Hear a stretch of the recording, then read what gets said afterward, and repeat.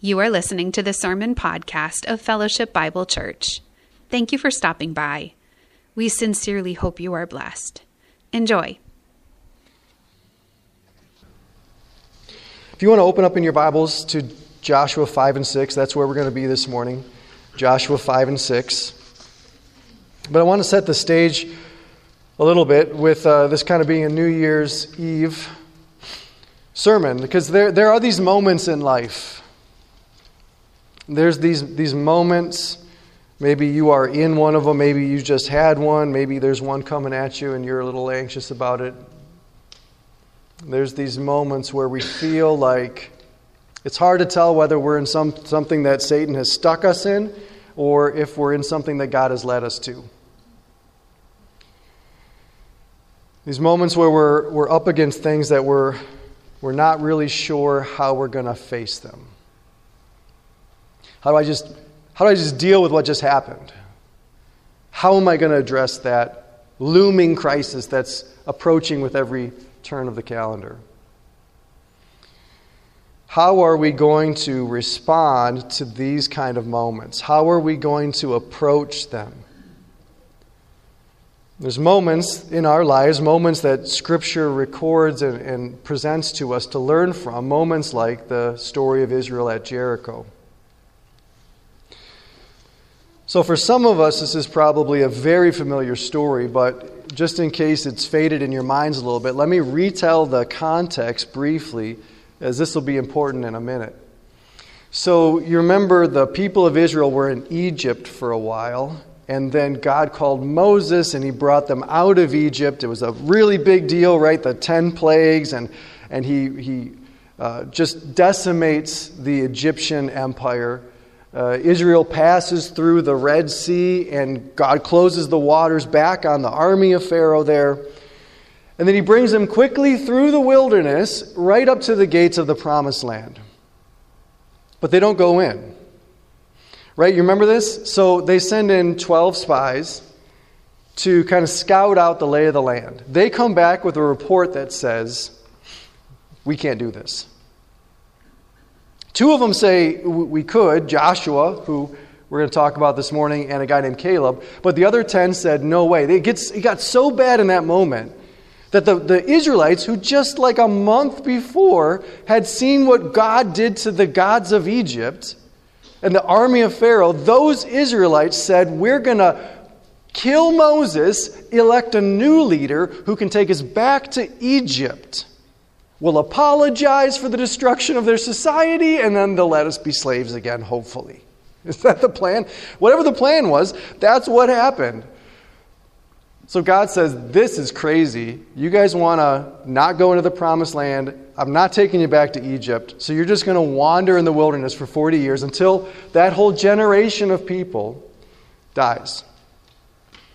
And so now it's their kids. All of the priests, all of the army, all of the people that we're going to meet here in Joshua 6 are all the children and grandchildren of that generation. And now they're coming back, they're following Joshua into the Promised Land, just as God led them out and they crossed the Red Sea on dry ground. Now they've just, in Joshua chapter 4, they cross the Jordan River on dry ground. God does that again for them. So that it's their own thing now, right? And they're back in here and they're gathering now. Jericho is going to be the first stronghold, the first walled city that they're going to face, and they're gathered on the plains of Jericho. So in Joshua 5, going into Joshua 6, God is trying to get Israel on a war footing. War footing.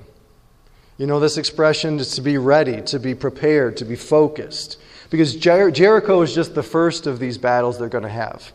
They're going to have battles like this for this whole generation and the next, until the Promised Land is taken. So God wants to get Israel on a war footing. And God, through the Spirit in this text, wants to get us on war footing as well. This morning I want to put you on war footing as you approach 2024. Now what does that mean for us? I want to jump for a moment now to Ephesians chapter 6, verses 12 and 13. where Paul writes this. He says, "We do not wrestle against flesh and blood." It's so interesting. There's several places where Paul has to remind churches, we don't do this. This is not our war style. These are not our weapons, because Christians, like everybody, when faced with these kind of moments, we reach for the weapons we're most comfortable with, whether that's weapons, or strategies and tactics and ways that we can manipulate the situation to alleviate our discomfort or increase our likelihood of success. But he makes very clear to the Ephesian church, we do not wrestle against flesh and blood, but against rulers, authorities, cosmic powers over this present darkness, the spiritual forces of evil in the heavenly places. Therefore, take up the whole armor of God, that you may be able to withstand in the evil day, and having done all, to stand firm. As I was thinking about this text in relation to Joshua 5 and 6, I thought this might be helpful to appreciate this a little bit better. That Paul is not talking to the Ephesian church about spiritual warfare because the church was living in a place where there were no physical threats. Right? As if the early church was so safe in the Roman Empire that they could just now start focusing on spirituality rather than real problems. Everywhere Paul went, what happened to him? He was persecuted, thrown in prison, brought before the courts, beaten. So when Paul's talking to them about spiritual warfare, spirituality, it's because he wants them to see what's real.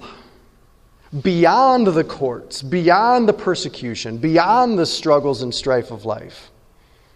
What's real? What is going to be the biggest struggle that you're going to face in 2024? What would the world say? What is the news? As Brian alluded to. What would they say is going to be the biggest crises, the real issues of 2024? And what Paul wants to say and what Scripture wants to say is that's not the real. That's not the real. This is going to be the real struggle. And this is the question for us. How are we going to approach the challenges that we know are coming in 2024? How are we as the church and the people of God going to approach those struggles? And that's what the story of Jericho and the Battle of Jericho teaches in a powerful way. So we're now in Joshua 5 and 6, and I want to make some initial observations for us because growing up in the church, I'm super familiar with this story. And you're probably super familiar with this story too. And I was surprised to notice what is not here. What is not part of getting God's people on a war footing, even when they're actually throwing spears and stuff. I was astonished to see what's not here. The first thing that's not here is there's no great drama about the battle. And there's no great drama about the walls. Have any of you seen the Hanna-Barbera cartoon version of this story? Do you remember the Hanna-Barbera cartoons of all like the Bible stories? And there's like a 23-minute episode about the Battle of Jericho, and you could probably find it on YouTube. Don't watch it right now, please. But you could go find it, and it's a bunch of drama. It's the king of Jericho. He's always worried, and Joshua's getting everybody's pumped up over here, and the armies are starting to do their thing, and it's all about the drama, none of which is in the text. Here's the battle, right? Look with me at chapter 6, verse 5. When they make a long blast with the ram's horn, when you hear the sound of the trumpet, then all the people shall shout with a great shout, and the wall of the city will fall down flat. That's it. Let's look at verse 20. Is that it? So the people shouted, and the trumpets were blown, and as soon as the people heard the sound of the trumpet, the people shouted a great shout, and the wall fell down flat. I want to hear more about the wall and the falling down flatness of it, but that's not in the text. And it's interesting when you compare this story with a story like 1 Samuel 17, David versus Goliath, which is like 80 verses of like everything you would ever want in an epic battle story. like David trying on the armor, and it's not going to work. And he goes and gets the 5 perfect stones from the brook, and right, and him and Goliath have like multiple, like just, yeah, well, I'm going to kill you, I'm going to kill you, and they're back and forth, and it's truly epic. And none of that is here. In other words, what we are most excited about is not maybe what matters most, which is actually what Paul is saying in Ephesians 6 as well. What we get most excited about is not what matters most. And here's the other thing that's not here, and this is really interesting to me too, which is this is not how God typically works. I grew up hearing the story of the Battle of Jericho like a lot, but you know how many times the story of the Battle of Jericho is referenced in Scripture after Joshua 6? Once. In Hebrews 11. That is the only other reference to the Battle of Jericho. I would think this would be like everywhere, and it's nowhere, which is a way to say this is not how God typically works. Israel doesn't march through the promised land and just like each town they come to do their little walk around in the trumpet thing, and then walls fall down. This only happens here at the beginning. The lesson of the Battle of Jericho is not, as you may have heard, God's going to knock your Jericho walls down. That's not the lesson. The lesson is going to be something more profound and unfortunately demanding. So let's look at what is actually here. Look with me again at verse 2. The Lord said to Joshua, "Look, I've given Jericho into your hand with its king and mighty men of valor. You shall march around the city, all the men of war going around the city once. Thus you shall do for 6 days. 7 priests shall bear 7 trumpets of ram's horn before the ark. On the 7th day you shall march around the city 7 times, and the priests shall blow the trumpets. When they make a long blast with the ram's horn, when you hear the sound of the trumpet, then all the people will shout with a great shout." All right, so I'm going to describe a scene for you, and you tell me what I'm talking about. All right, imagine in this scene, there's a bunch of priests.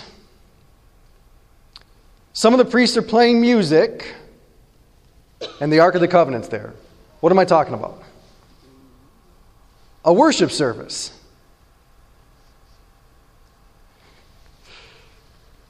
The battle is a worship service. That's what this battle is. This is a battle? This is a worship service. How many times do they emphasize the priests, the trumpets, the ark, the priests, the trumpets, the ark? There's no reference to catapults. There's no references to the cavalry. There's no references to the archery contingent. There's no references to the tanks. There's no references to the fighter pilots. There's references to the priests and the trumpets and the ark. This battle is really a worship service. The other thing that I want to observe, and this is a little bit of lengthier reading, but I want the effect of this to land on us. So what we just read, that's part 1 of it, and then I'll pick up in verse 6. So the commander of the Lord's army says, "Do this," exactly this thing. And then Joshua, verse 6, the son of Nun called the priests and said to him, "So take up the Ark of the Covenant, let 7 priests bear 7 trumpets of ram's horn before the Ark of the Lord." And he said to the people, "Go forward, march around the city, let the armed men pass on before the Ark of the Lord." And just as Joshua had commanded, the 7 priests bearing the 7 trumpets of ram's horn before the Lord went forward, blowing the trumpets with the Ark of the Covenant of the Lord following them. Skip down to verse 13, please. And the 7 priests bearing the 7 trumpets of ram's horn before the Ark of the Lord walked on, and they blew the trumpets continually, and the armed men were walking before them, and the rear guard was walking after the Ark of the Lord, while the trumpets blew continually. And the 2nd day they marched around the city once and returned into the camp, and so they did for 6 days. This is one of those kind of moments in Old Testament stories where you're like, we get it. The priests, the trumpets, the ark, the 7. Do we get it though? Because we make a cartoon about the drama that's not here. But do we get what he's trying to say, what the text is trying to say? The Lord's commander commands Joshua. Joshua then repeats verbatim all of those things, but it doesn't just say, and Joshua commanded everybody to do this. He says it all again. And then it says, and they did it all again. And then they did it all again. The command is recommanded, and then the obedience to that command is emphasized. What's here in this text, what we need to see is that the emphasis is on obedience. The emphasis of what's actually in our text this morning is on worship and obedience. The annoying details of our text are all about worship and obedience. Nothing about the walls falling down. Nothing about how awesome the fighters were. Nothing about the stuff that we would be more interested in, but it's all about worship and obedience. Which is, again, I want to zoom out to the context here. This is so interesting because their parents, the parents of this army, the parents of these priests, had refused to follow the God that they saw do all the Egypt stuff. They refused to follow him into the promised land because of how scary the people like Jericho were. And now what has God given their children to face this moment that they're presented with? What do they now have to overcome that fear? He's given them worship and obedience. Worship and obedience. And this is a growing emphasis in the story of Joshua. You can turn there with me if you want to Joshua chapter 1, verses 6 to 8. You're going to see a lot of resonance here between the ideas of worship and obedience. In Joshua 1:6, this is where the Lord is commanding Joshua and giving Joshua his mandate. Look at what Joshua's mandate is in Joshua 1:6. Be strong and courageous, for you shall cause this people to inherit the land that I swore to their fathers to give them. Only be strong and very courageous, being careful to do according to all the law that Moses my servant commanded you. Being careful to be obedient. Do not turn from it to the right hand or to the left, that you may have good success wherever you go. And this book of the law shall not depart from your mouth, but you shall meditate on it, be worshipful toward it day and night, so that you may be careful to obey according to what is written in it. The mandate Joshua gets at the beginning of the book of Joshua is, Joshua, to lead this people, you need to be worshipful and obedient.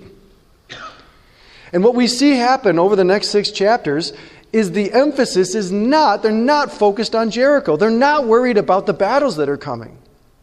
They cross the Red Sea they cross the Jordan River in chapter 4. And when they come through, God says, now I want you to get 12 big stones and make a big pile to remember God, to remember what I've done for you and who I am, to prepare them for future worship. We come to Joshua 5, right before the Battle of Jericho. They stop and they observe the Passover. They're on the edge of insight of their enemies, and God says, stop everything for a couple days, and we're going to have an extended multi-day family camp and worship time.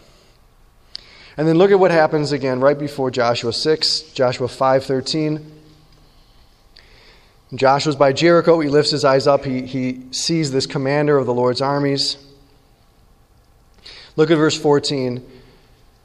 The commander of the Lord's army says, no, I'm the commander of the armies of the Lord, and now I have come. And Joshua, what does he do? He falls on his face to the earth and worshipped. He worships and he says, what is my Lord? What do you want me to do? Joshua worships and obeys. And the emphasis in chapter 6, worship and obey. Joshua 1-6 is not Jericho focused. So that moment I told you to reflect on, the moment that you're in right now, the big questions that you're avoiding, the big situations that you're having to face that you don't want to, we get preoccupied with these things, right? We get absolutely absorbed in them and focused on them. And even right now, you're struggling to even be here because it's drawing you with its gravity.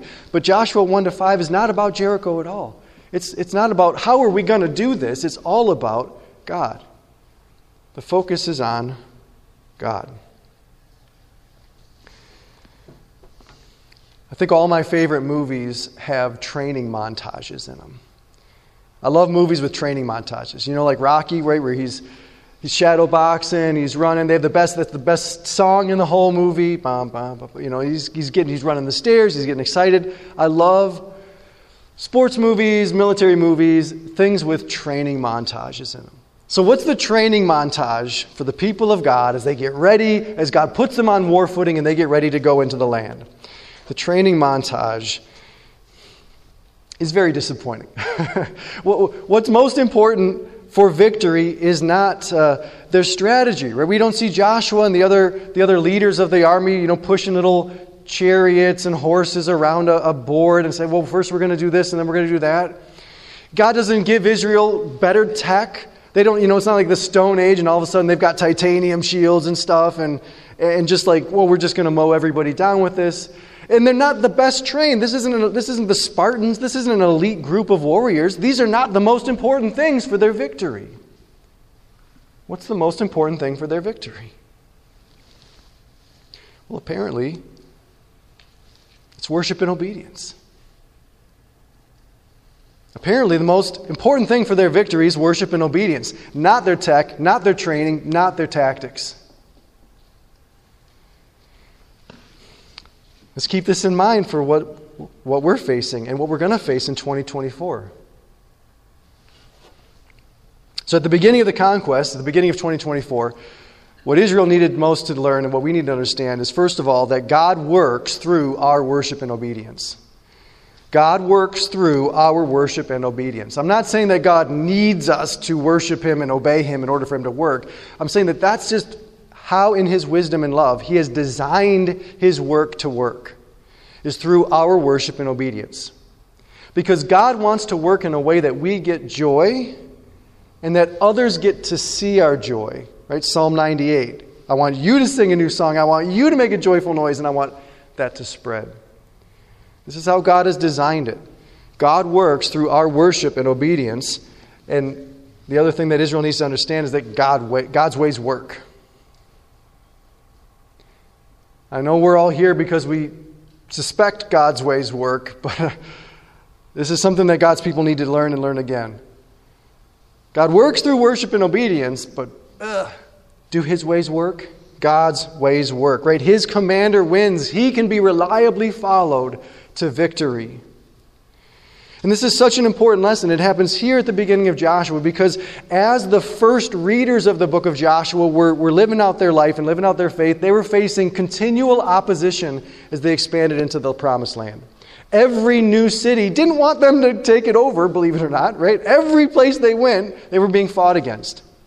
And the temptation, which eventually overtook Israel, the temptation was to say, we don't want to follow God in His ways anymore. We want a king like all the other nations have. And that's quoting the elders of Israel in 1 Samuel 8. They say, we don't want Samuel, we don't want you to be our leader, we don't want God to be our king, we want a king like all the nations have. And the reason that happened is because between Joshua and 1 Samuel is what book? Judges. And Judges is just one failed leader after another. One leader after another who doesn't worship God, who doesn't obey God. One leader after another who doesn't worship, who doesn't obey. So either all the leaders of Israel are bad leaders who don't worship God and don't obey His word, or they're good leaders like Joshua, but then they die. And so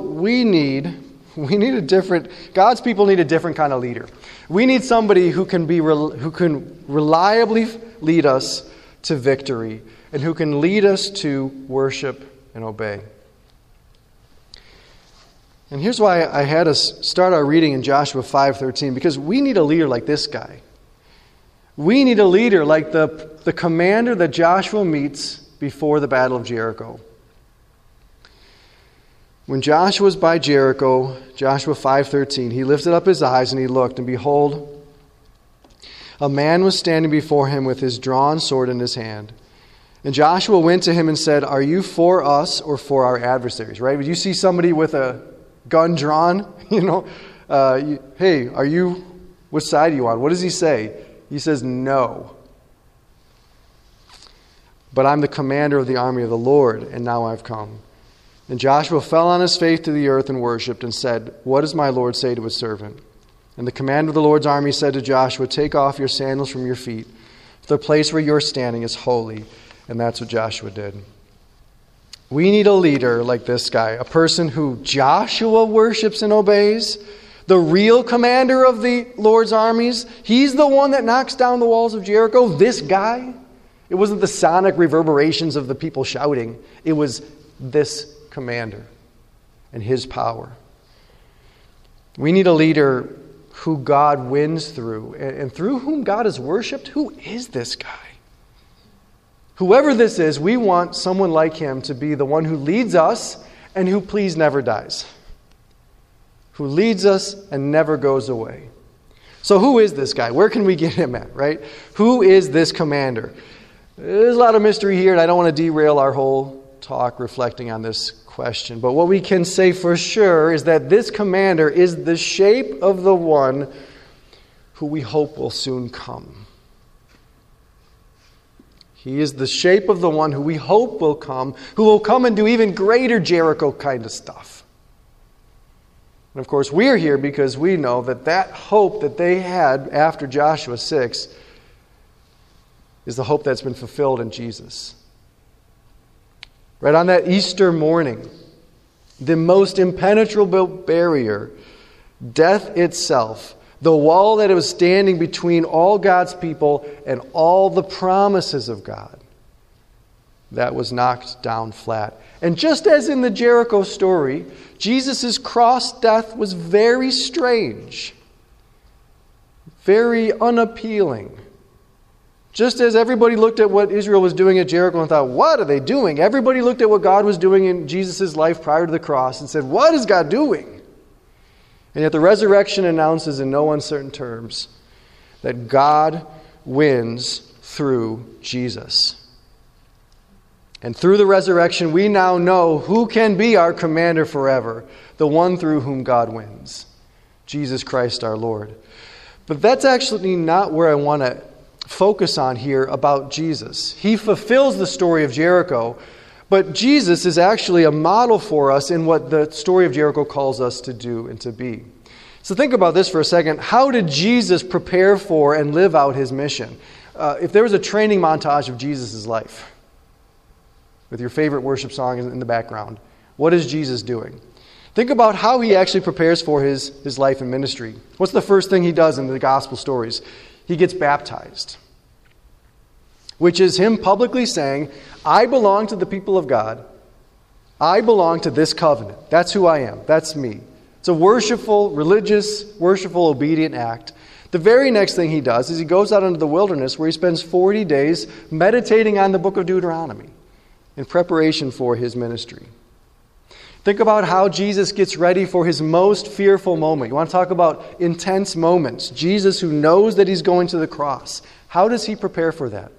On the night that he was betrayed, he goes to a Passover worship service. And then that's not enough. He goes from there to a small group prayer meeting. Worship and obedience.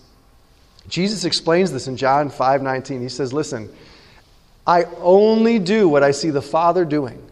I'm always focused on God, and I only do what I see. I worship and obey. That's how I do everything I do. Jesus lived his mission by worship and obedience because God's ways work, and God works through worship and obedience. And God won through Jesus' worship and obedience. And he, the worshiping and obedient commander, is our commander forever. And we have a mission too. The apostles say in 1 Peter 2:9, you have been called out of darkness into God's light in order to proclaim his excellencies. We have a mission. We have a land to take.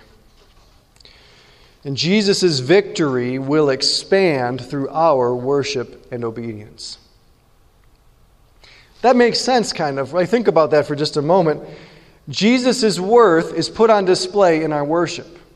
That's kind of obvious. We just got done, nobody's singing songs about you and me, right? We're singing songs about Jesus. We're displaying His worth, and His superiority is put on display by our obedience. Imagine for a second doing something because you were told to do it. Not because you agreed with it. Think about actually what you do in most of your life is you go, okay, yeah, that makes sense. I'll do that. I agree with that. That makes sense to me. But now imagine doing something because you were told to do it. You do it just because of who that person is. And so obedience glorifies Jesus. Obedience expands His victory. And worship and obedience, that's our witness in this world. How are we going to be faithful to Jesus in 2024? How are we going to get ready for what we're going to face, and how are we going to face it well? Worship and obedience. So this morning, the message here, the call to Israel, the call to us is to worship and obey. The story of Jericho and that operation was to be a model for how God's people approach their significant moments, their battles, their opponents. And the key example in this story is, of course, Joshua. By the end of the story in Joshua chapter 6, the story ends and it says that Joshua's fame went everywhere, for the Lord was with him. Which is the author's way of saying, this guy did it right. This guy did it right. And what did he even do in the story of the Battle of Jericho? He didn't do anything except, in Joshua 5, he worshipped the Lord's commander and he said, tell me what to do. He worshipped the Lord's commander. He said, you go ahead and do the leading and just tell me what. And by the end of the story, Joshua is famous because the Lord is with him. And there's a sequence there. I want to be helpful and help you think about this morning. There's a sequence to this. Worship builds obedience. Right? Because when we really see Jesus, we're going to say, that guy? Whatever he wants, yes, I can trust that guy. Worship prepares us for obedience. Which is again why gathering on Sunday for this is so important for all of us. Worship prepares us for obedience. So as we wrap up this morning, reflect for a moment. What obedience is that for you? What obedience is in front of you? Hard obedience. And as you think about getting ready for that obedience, what would a training montage look like for you? The workout scene, the weapon gathering. What would a training montage look like for you to prepare you for what you're about to face and for what's coming in 2024?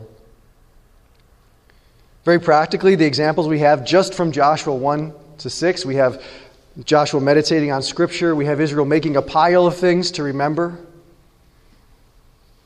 We have them setting a day aside, celebrating or grieving with friends. Blowing trumpets. Do you need to listen to more worship music, more trumpet music? Blow trumpets or walk around in silence. Whatever it is, I hope that you will invest in what helps you appreciate Jesus more. Make that investment. The story of Jericho calls us to commit to worship and obedience as our way of being in this world at this moment. No matter how foolish or how useless it looks to others. The uselessness of what we do is held out by the world as a primary criticism. But what we believe and what this passage reveals clearly is that God works.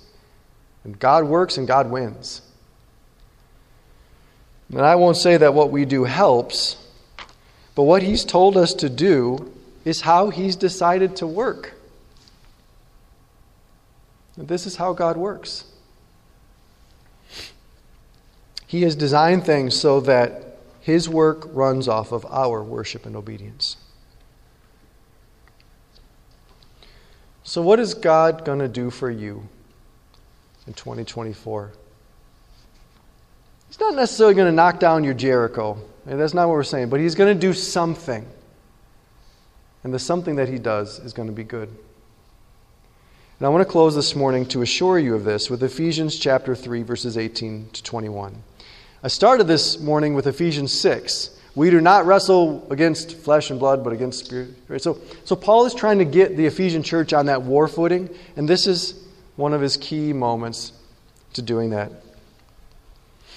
He prays that the Ephesian church would have strength to comprehend with all the saints what is the breadth and length and height and depth, to know the love of Christ that surpasses knowledge, that you may be filled with all the fullness of God. Now listen to this. Now to Him who is able to do far more abundantly than all we ask or think, according to the power at work within us, to Him be glory in the church and in Christ Jesus. Joshua met the commander of the Lord, a foreshadowing of Jesus. He worshipped Him and obeyed, and he saw God do far more than he could ask or think. Joshua had no idea that Jericho was coming until the Lord told him. And when we see Jesus, friends, when we see Jesus, the big problems in our life are going to seem smaller and the hard obediences are going to seem easier. And it is in such hard and large moments that God loves to powerfully work and to be glorified and to do more than we could ask or think. Let's pray that He does that now. Heavenly Father, we thank You so much for Your word and for the story of the Battle of Jericho. And Lord, we need to hear these things. We need to be reminded that You work and that You win. And that we can reliably count on Jesus to lead us to victory, even though the path of faith, the worship and obedience can seem strange and hard. Yet we trust You to lead us to do what is right and to lead us to something good. Amen. This is Pastor David. Thank you for listening to the Sermon Podcast of Fellowship Bible Church. We sincerely hope you enjoyed this reflection on Scripture, and we pray that this word dwells in you richly.